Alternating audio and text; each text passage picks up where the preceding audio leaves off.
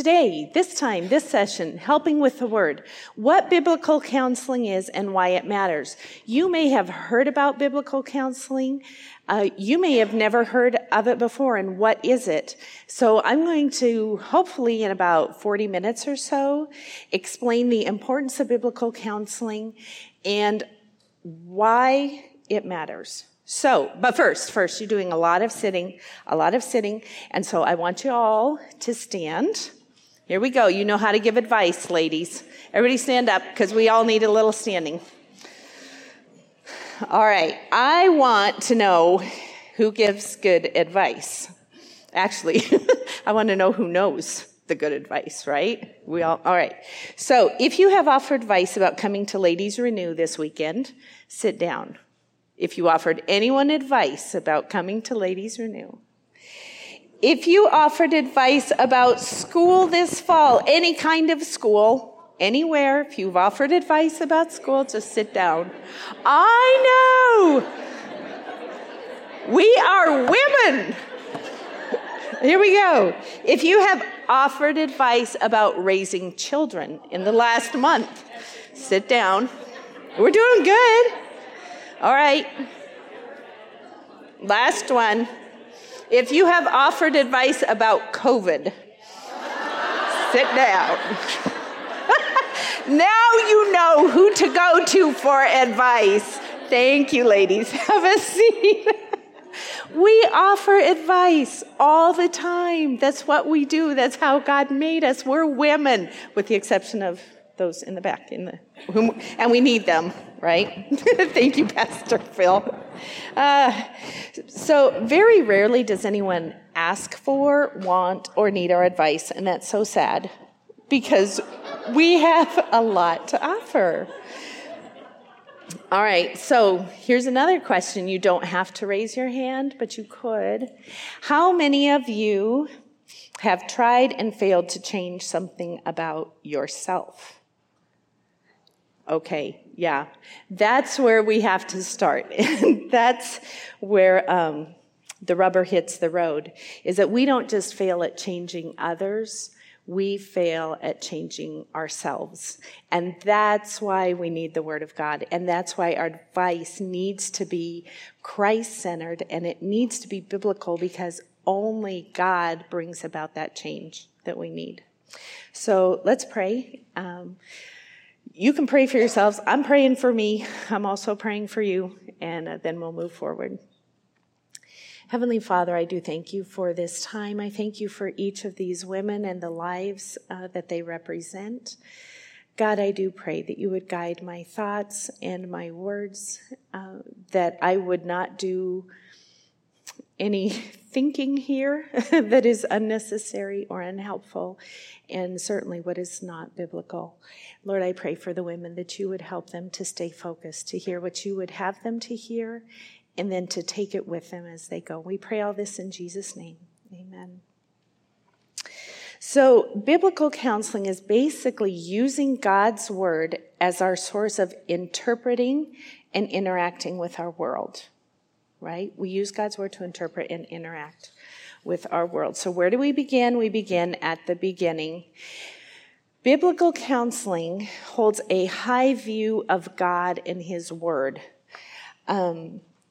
This next illustration is not my unique illustration. I borrowed it from Brent Oakwin, who taught it in one of my seminary classes, and it's just so powerful. So if I read Genesis 1:2, we're starting in the beginning. Genesis 1, verse 2 says, "The earth was without form and void, and darkness was on the face of the deep." Describe for me 3 words that God's word uses for the earth in that verse. Anybody, just throw it out. Dark, formless, and void. So it's empty, it's without form, and it's dark.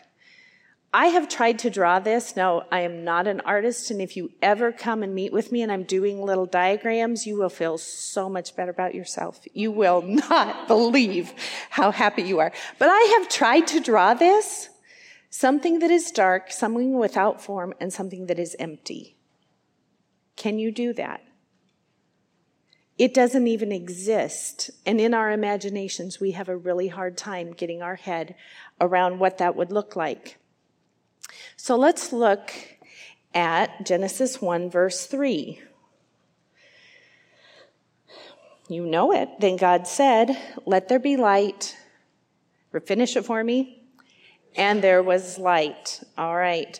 So the person acting was, or is, God. And what did he do?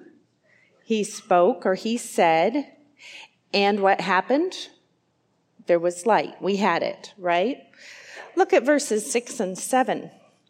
Then God said, "Let there be a firmament," and he describes it. Thus God made the firmament and divided it, and it was so. Who committed the action? Who did this? God. And what did he do? He spoke. And what happened? Exactly what he said. We had a firmament. Are you seeing a pattern? My children loved preschool, and they started to see patterns. All right, we're looking for a pattern. Verse 9, Genesis 1:9. Then God said, "Let the waters under the heavens be gathered together into one place, and the dry land appear." And it was so. God spoke, and it happened. And you can follow that pattern throughout that first chapter of Genesis. God said, and it happens. God says, and it happens, correct? So we started with an earth that was dark and without form and was empty. God speaks, and we end up with a world that has order and beauty and purpose. And what was the factor that changed it from one to the other? God's word. It was simply God speaking into what was dark and empty and void. So if you are coming today, if you are walking through life, and you are in that moment where you are feeling the darkness, and you are feeling empty, and you are feeling without purpose, then it is God's word that works that change in your life. Anything else will just kind of coat it, sugarcoat it. It might give you relief or comfort for a period of time. But anything apart from God and his word, ladies, it leaves a residue, doesn't it? I mean, you have been there. You have seen it in your life. You've seen it in others. It comes with guilt. It comes with shame. It comes with consequences. It comes with all kinds of baggage that you never knew was there. God's word is pure. And we're going to look at why and how we can come to have confidence in God's word as we look at it, and how God's word is that catalyst for that beauty and that purpose and that order in your own life. So now let's quickly look ahead. Uh-oh. He said, don't hit that button, that other button. This is so fun. I love technology.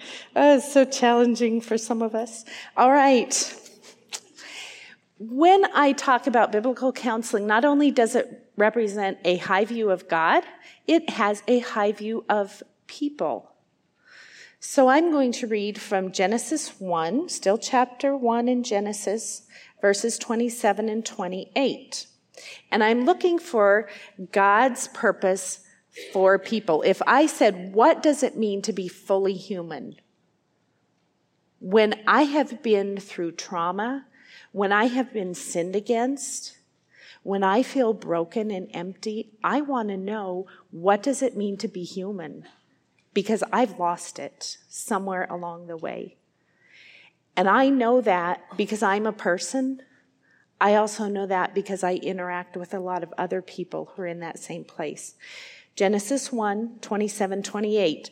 And I'm borrowing this little piece from another biblical counselor, Jocelyn Wallace, but I think it's going to be very helpful for you. And it says, oh boy, got to back up from my Bible. God said, let us make man in our image, verse 26, according to our likeness, And then skipping down to 27, so God created man in his own image. In the image of God, he created him. Male and female, he created them. Then God blessed them and said to them, be fruitful and multiply, fill the earth and subdue it, have dominion over the fish of the sea, the birds of the air, and over every living thing that moves on the earth. Those should be familiar verses for you. I think a lot of us have heard those. If you've been to a wedding, you may have heard those. Bear fruit and multiply. Let me challenge you that when God created man and woman in his image, we often think of that as being a noun, an object. Think of the word image as a verb. I image God. Not that I necessarily look like him, but in what I do, I image him to the rest of the world. So as I am fruitful and multiplying, and you see that throughout Genesis according to its own kind, that in what I say, in what I do, in how I think, am I being fruitful and multiplying the image of God? Am I expressing his goodness? Am I expressing his kindness? Am I imaging him, and am I multiplying or bearing fruit who God is in what I say and do? When I do that, I am human because I am living out the purpose that God created people to do. It doesn't matter what my past, it doesn't matter where I've been, but and we're going to get here, if I can come to a place of knowing how to image God by multiplying his goodness and his character in my life, I am following through with that first mandate that God gave to Adam and Eve. Some of you have children. Some of you have been blessed that way. Some of you have not. And I don't care how old you are or what your needs and limitations are. When you are in Christ, you can be fruitful and multiply who God is. Second thing, you're going to rule with righteousness. Man was called to rule over creation and exercise dominion on God's behalf. Oh, did I give you that? Is he giving you that? Thank you, Shane. He's got me. I forget. I get talking. I get lost all the time because I'm talking and I don't get in the right place. So thank you. To rule with righteousness. So when I'm making decisions about things, the way I image God and represent him is to make those decisions according to God's righteousness, his character and who he is, what he says is right and what he says is wrong. And that's how I express my human purpose and design, is according to God's word. Number 3, I subdue with justice. Subdue chaos and disorder. I promote order and goodness. So the first years of our married life, my husband worked for oil companies. He worked in the corporate world, and you have those company dinners. And if you've ever been to a company dinner, and I really dislike company dinners, and then they say, and what do you do? Right? And I was a stay-at-home mom, and then that's where God called me. And I finally started saying, I'm an anthropological engineer. And that was fabulous. One man actually fell off his chair one time. He was an engineer, and he understood that the second law of thermodynamics is the law of entropy, and everything goes from one order of chaos to another. And I'm an anthropological engineer, and all I do is reverse chaos. Right? It's great. And that's what God has called us to do. That is our purpose, to subdue chaos and to bring order to the world with justice, not according to my standard, but according to God's standard. And as I do that, I am living out my purpose, and I can be fully human and express exactly what God designed and purposed me to be. But sin, right? So when Adam and Eve sinned in the garden, they chose to disregard God's word. They chose to meet their desires their way instead of living God's way, and we have all followed suit. We all sin. We are sinners. We do sin. We have sin, right? It's like threefold, like you can't get out of that one. So it distorted everything that was good. The only way to be restored then to our original design is by the Word of God. Because sin brings that darkness, that emptiness, and that loss of purpose. And is only through Jesus Christ, the living Word, that we can come back into a right relationship with God, that our sins are forgiven, we receive the righteousness of Christ, and he transforms us and gives us that new nature that we wouldn't have apart from him. God accomplishes his work through his word. Biblical counseling also has a high view of Christ. So if God's word brings order, beauty, and purpose, we need to seek God and his word. In his word, we encounter his presence. Let's see. Noah did some fancy footwork. Here we go. So secular counseling. In secular counseling, the belief is that counseling success is a function of my therapist and their methods. So if you have ever heard someone say, I have to find the right therapist, and I'm not sure what, but I think they need to be qualified in this and this and this, and they need to be able to do this and this and this. And in doing that, then I can be fixed, or I can find peace, or my problems will go away. I am not knocking secular therapy. We have learned a lot, and we continue to learn a lot, and we use those. But the truth is that the Bible has the answers that change us and that transform us. In biblical counseling, my well-being is not dependent on people. My well-being is dependent on God himself. And so I can go to him, and I can go to his very presence, and I can see and experience God himself. These are some passages that remind me of God's presence. Exodus chapter, now I've lost my place in my notes, 34, verses 5 through 8. This passage is, I'll read it, and then I've got to tell you this. Okay, don't look. So the passage in Exodus is particularly special to me. I grew up in the state of Wyoming, and my dad still goes fishing in the mountains. There, in the place where I grew up, we have 7 mountain ranges that surround us, and it's just beautiful. So we go fishing in the mountains, hunting, hiking. And there's a place that I love to go with my dad. In fact, I asked him about it last month. And I said, Dad, when do we get to go back to Devil's Canyon?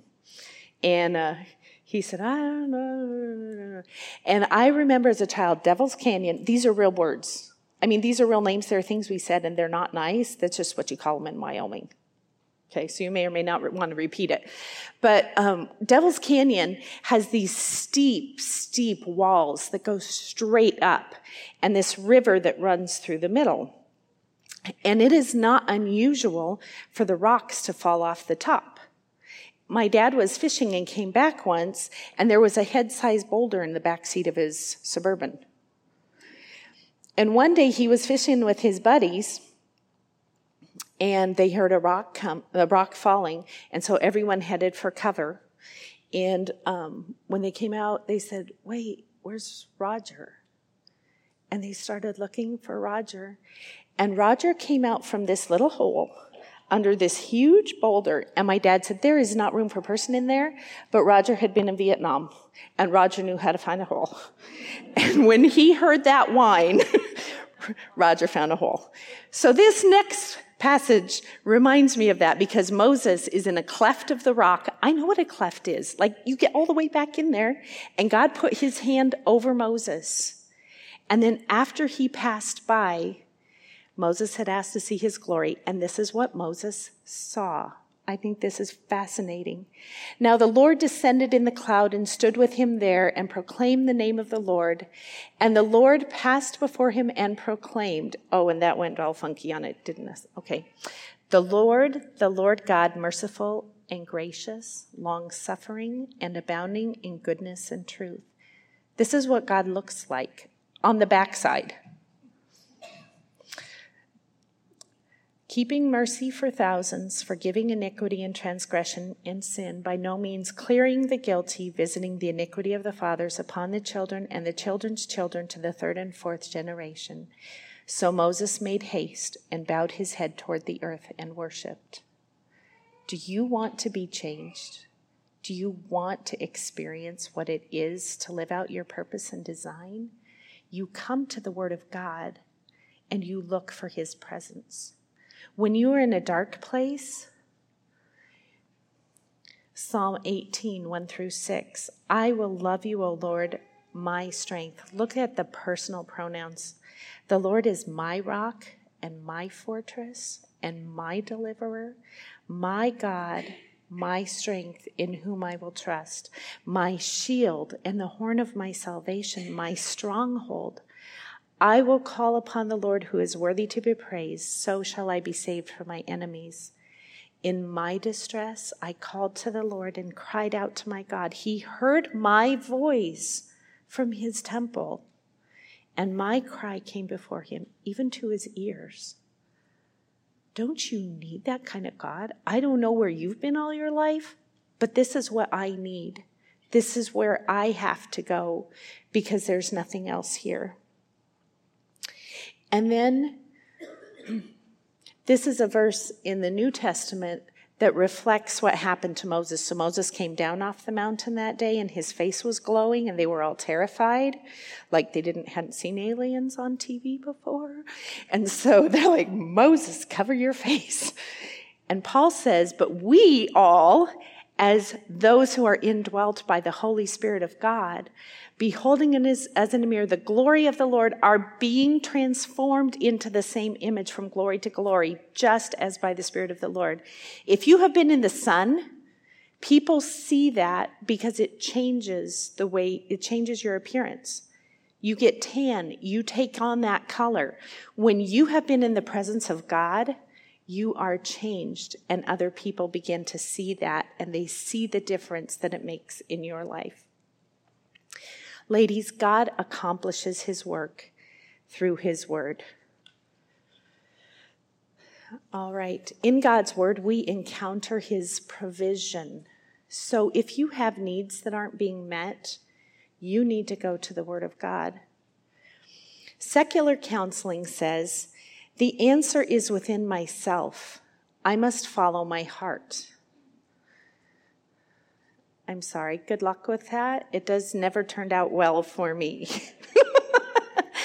And I know some of your hearts, and I'm like, oh, good luck, ladies. I love you, but all right. Biblical counseling, Jesus Christ is the only answer, and I live to glorify him. It's a different source of provision. The source is not myself. My source is Jesus Christ himself. Sorry, I need a cough, not a COVID cough.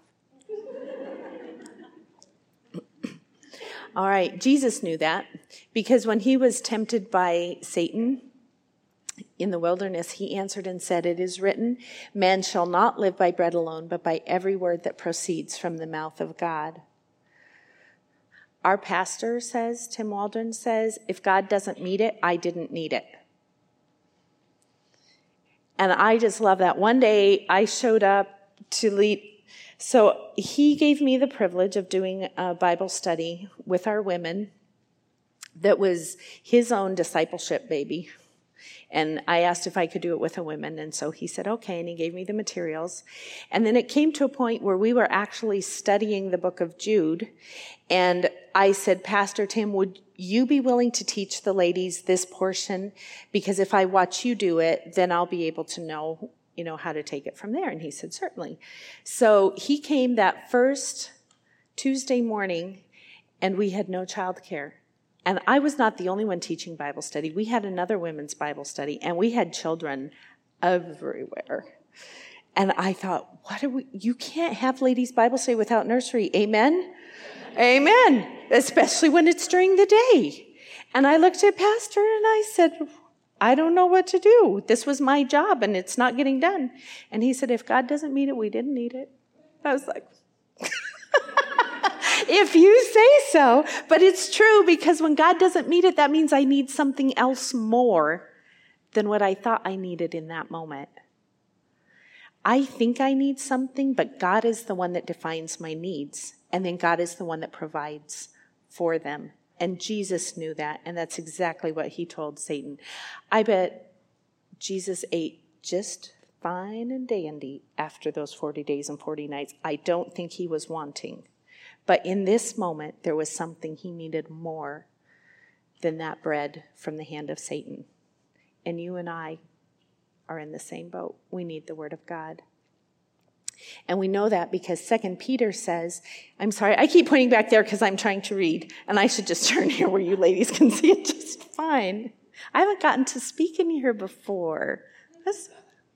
All right. His divine power has given to us all things that pertain to life and godliness through the knowledge of him who called us by glory and virtue. In other words, when you know about Jesus and who he is, you have everything you need for life and for godliness. I looked up that word all in Greek. You're laughing. You know what it means. Like all. It says every, each one, unto, as according, inclusive, all. So there you go. You now know Greek for the word all.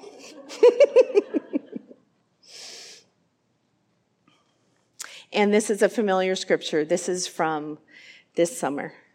2 Timothy 3:16 and 17. All scripture. Again, all. You see that word? I went through my Bible once and I just started circling all the alls. They're all circled in my Bible. Because I'm like, all means all. And if God says all, he means all. And I'm going to take him at his word. So I need to know what all I've got coming. Yes? And it's here. All scripture, not parts. All scripture is given by inspiration of God and is profitable for doctrine, reproof, correction, instruction, righteousness, that the man of God, person of God, may be complete, thoroughly equipped for every good work. All right, so I looked some of those words up too because I thought, oh, this ought to be good. Adequate and complete means fitted, complete, perfect, a special aptitude for given uses. Don't you want a special aptitude for given uses? You want to be doing exactly what you were designed to do. And it says that God's word will do that for you. Equipped means finished perfectly, accomplished, like done, nothing left undone. You and I have no idea what that looks like this side of heaven. In our world, everything is incomplete. We measure everything by a lack of. True? And when we're talking about God, there is no lack. Complete, equipped, and he's talking to you. Use it. He gave it to you to use. Good, useful, pleasant, agreeable, joyful, happy, excellent, distinguished, upright, and honorable. Isn't that what you're looking for? Wouldn't that be amazing to have all of that? So when we're reflecting God's creation of us and his provision, he uses his word to make us fitted to mankind complete. We have an aptitude for our special use. For each and every part, we are finished perfectly, and we are good, useful, joyful, excellent, and upright. You don't believe me. I see it on your faces. You don't believe me. It's true. And it's not going to be true in every moment. And it's not going to be true for every circumstance, because we still have that sin nature in us that really struggles and battles the goodness of God and the truth of our mind versus the truth of his word. But this is what God has for each and every one of us. And he is working and using that as we behold him from glory to glory, that we would reflect and image him. God accomplishes his work through his word. So in his word, we also encounter his person. In secular counseling, again, oh no, I did that, and that's not what I meant to do before. Sorry, ladies, I blew it. Provision was different. But this is his person. This is about him. His provision was about meeting my needs, right? Sorry, so we're going to get that. Yeah, all right. This is about God himself. And we're going to look at John 1 through 5 and verse 14. That says, in the beginning was the Word. You should know this, right? You will want a people, you're with me. And the Word was with God, and the Word was God. He was in the beginning with God. All things were made through him, and without him nothing was made that was made. In him was life, and the life was the light of men. And the light shines in the darkness, and the darkness has not comprehended it, did not comprehend it. The Word became flesh and dwelt among us, and we beheld his glory, the glory as of the only begotten of the Father, full of grace and truth. When you have the Word of God, you have Jesus. He is the living Word. And so if I want to know Jesus, I'm reading through the Gospels again and really enjoying just looking at who Jesus is and the different authors' purposes as they share about who he is. And I know that at one point in John 6, Jesus says, I am the bread of life. And until you eat my flesh and drink my blood, you have no part of me. And they were like, what? And many departed and they didn't come back. Like they're really freaked out about that.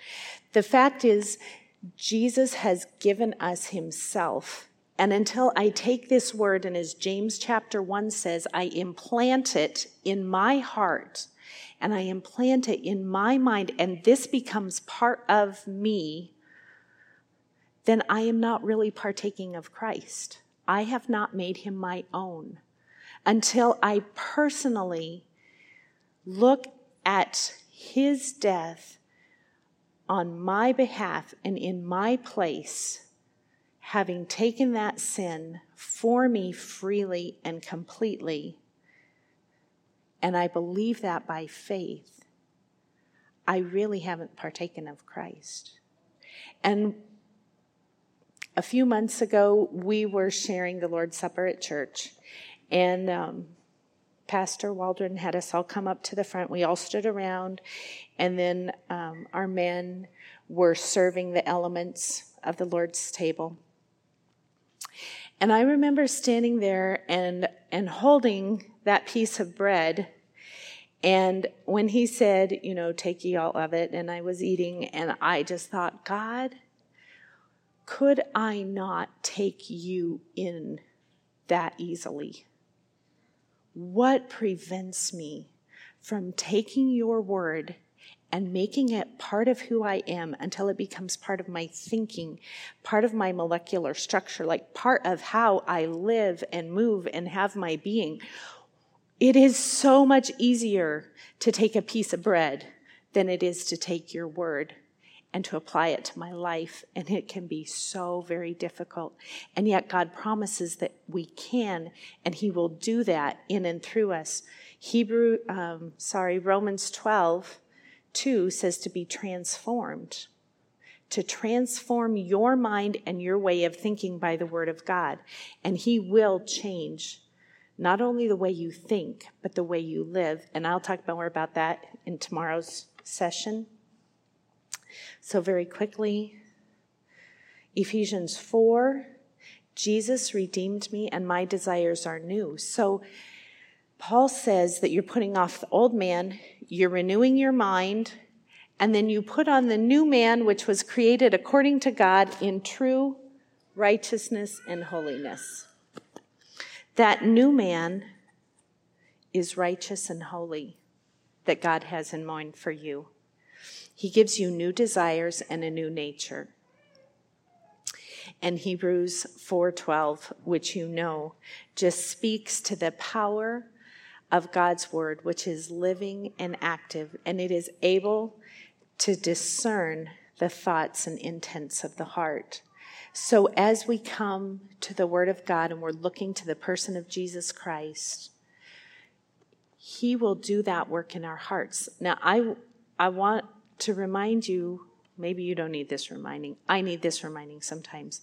When I'm doing biblical counseling, in other words, someone talks to me and has a question or is just dealing with life. And in my mind, I'm thinking, do they need encouragement? Do they just need me to listen? Are they looking for some kind of instruction? What do they need in this moment? That if I am ever going to use God's word to discern the thoughts and intents of their heart, I need to be very, very careful. Matthew Henry says that in order to do spiritual surgery, we need the eye of an eagle, the hand of a surgeon, and the heart of a woman. And I think that is absolutely beautiful. Before you confront anyone with the truth of Scripture, discerning their heart, you have to realize that we can do a lot of damage even with truth. And a surgeon does not run around wantonly slicing people up without their permission. I mean, that would be a really bad day, right?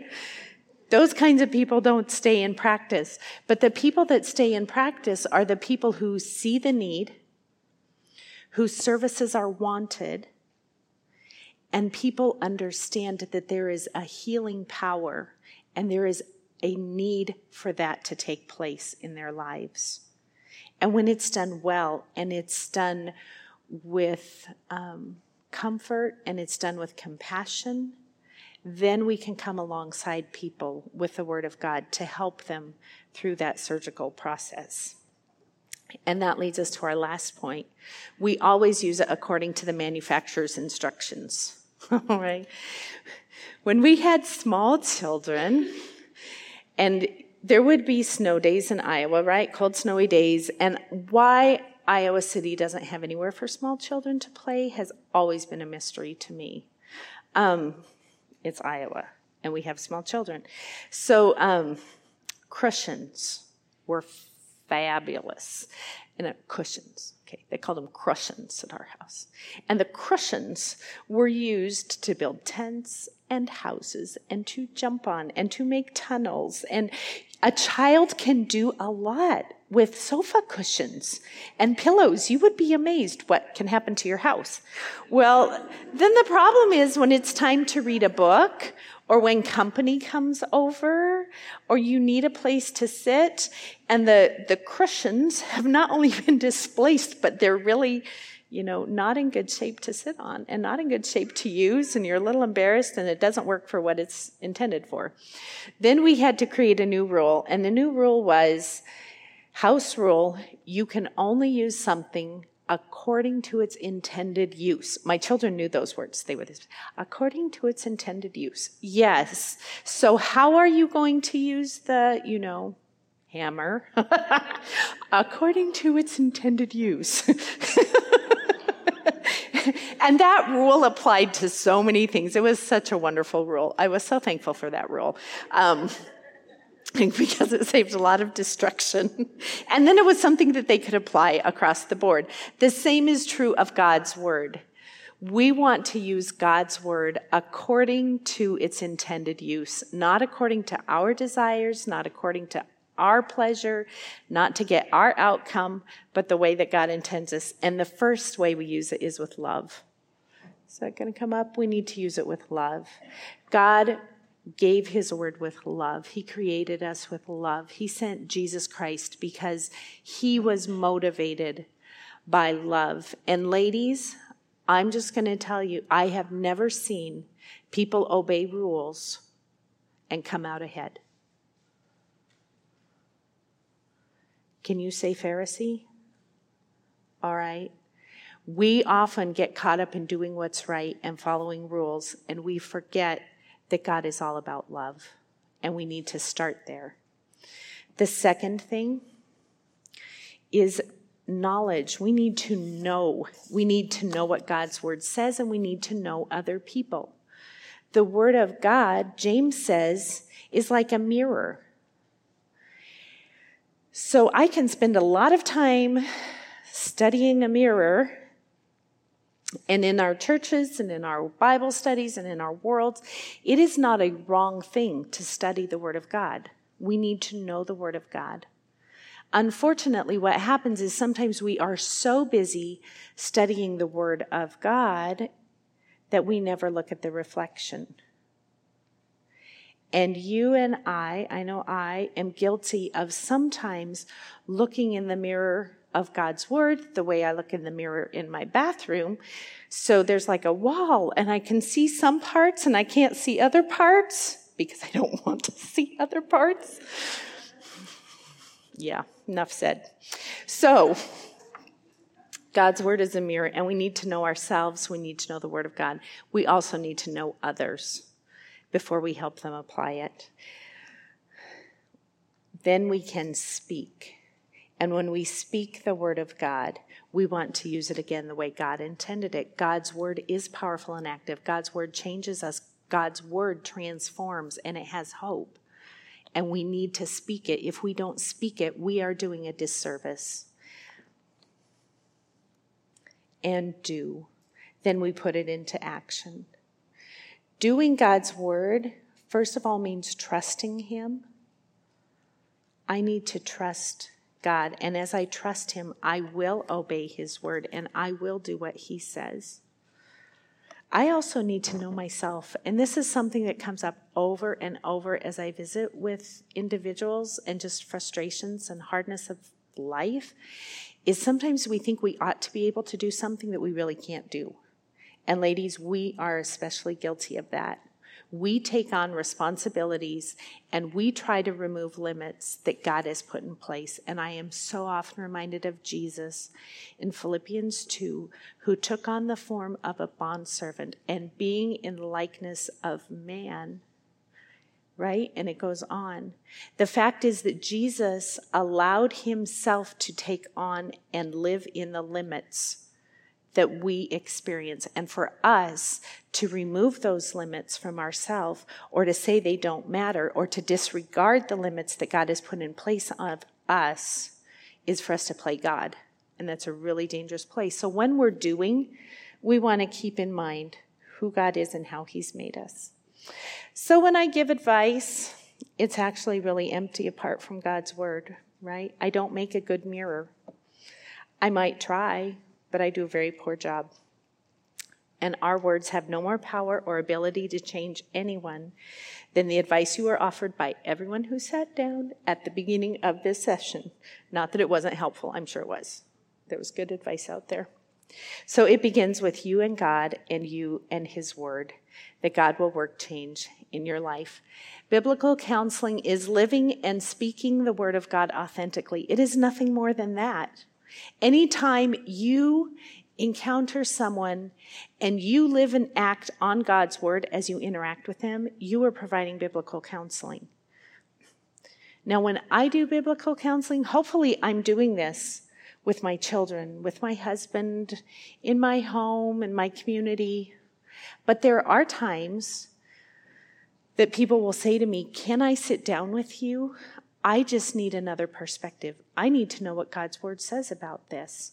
And I'm hoping that more and more, that is the way we're interacting with each other, and that is the way we're interacting with others throughout the body of Christ, because that's what he's called us to. It matters because God accomplishes his work through his word. So let me give you some resources. You have some resources at the bottom of your page. And somehow I lost, there it is. So Instruments in the Redeemer's Hands, there's a QR code. I am going to lead that Bible study via Zoom. So especially if you are a pastor's wife or a ministry leader, and that would be helpful for you to talk through that. There's a sign up on the back table to your right as you go out, or you can sign up online here. There are different opportunities for training. If you're looking into biblical counseling and you just say, people come to me for help, or I want to be able to help people, and how do I do that, and how do I know where to find that? It started for me when I had young ladies coming and there was a lot of self-harm going on, and I said, I know the Bible has answers, but I don't know what they are, and I don't know how to find them. And so my husband said, go get help. And I said, okay. My book, Sanctuary, is hope and help for victims of domestic abuse. I'll be talking more about that yesterday. Well, that would be a good trick. Or you can catch me anytime. I have a website. The Bible study is there. I talked to Dr. Keck, and he is offering, obviously, classes at Faith Baptist Bible College and Seminary. He doesn't have any modules yet. Faith Church in Lafayette has a biblical counseling training conference in February. It's 1 week in February, and it will change your life, and it is the best investment of your money and your time that I know of. It's like camp for grown-ups. Yeah, it's really good. You sit there, and the speakers just rotate through, and you just get the Word of God for about 40 hours straight that week. And then in the evenings, you debrief with other people, and you go to restaurants. You don't have to cook, and you stay in a hotel. So, yeah, ladies, I know. Go with each other. Sign somebody up for it. All right, I think that is all I have, so let's close in prayer. Heavenly Father, thank you for this time. Thank you that you have given us your word, that you have given us your Son, Jesus Christ, that you want to change us, that you desire to have that relationship with us where we are being used and living out our purpose and our design, that we are imaging you to a lost world, but we are also imaging you as a means of giving you glory. We pray that as we go through this weekend, we would be mindful of who you are and of the value of others and of the value of Jesus Christ. We pray this in his name. Amen.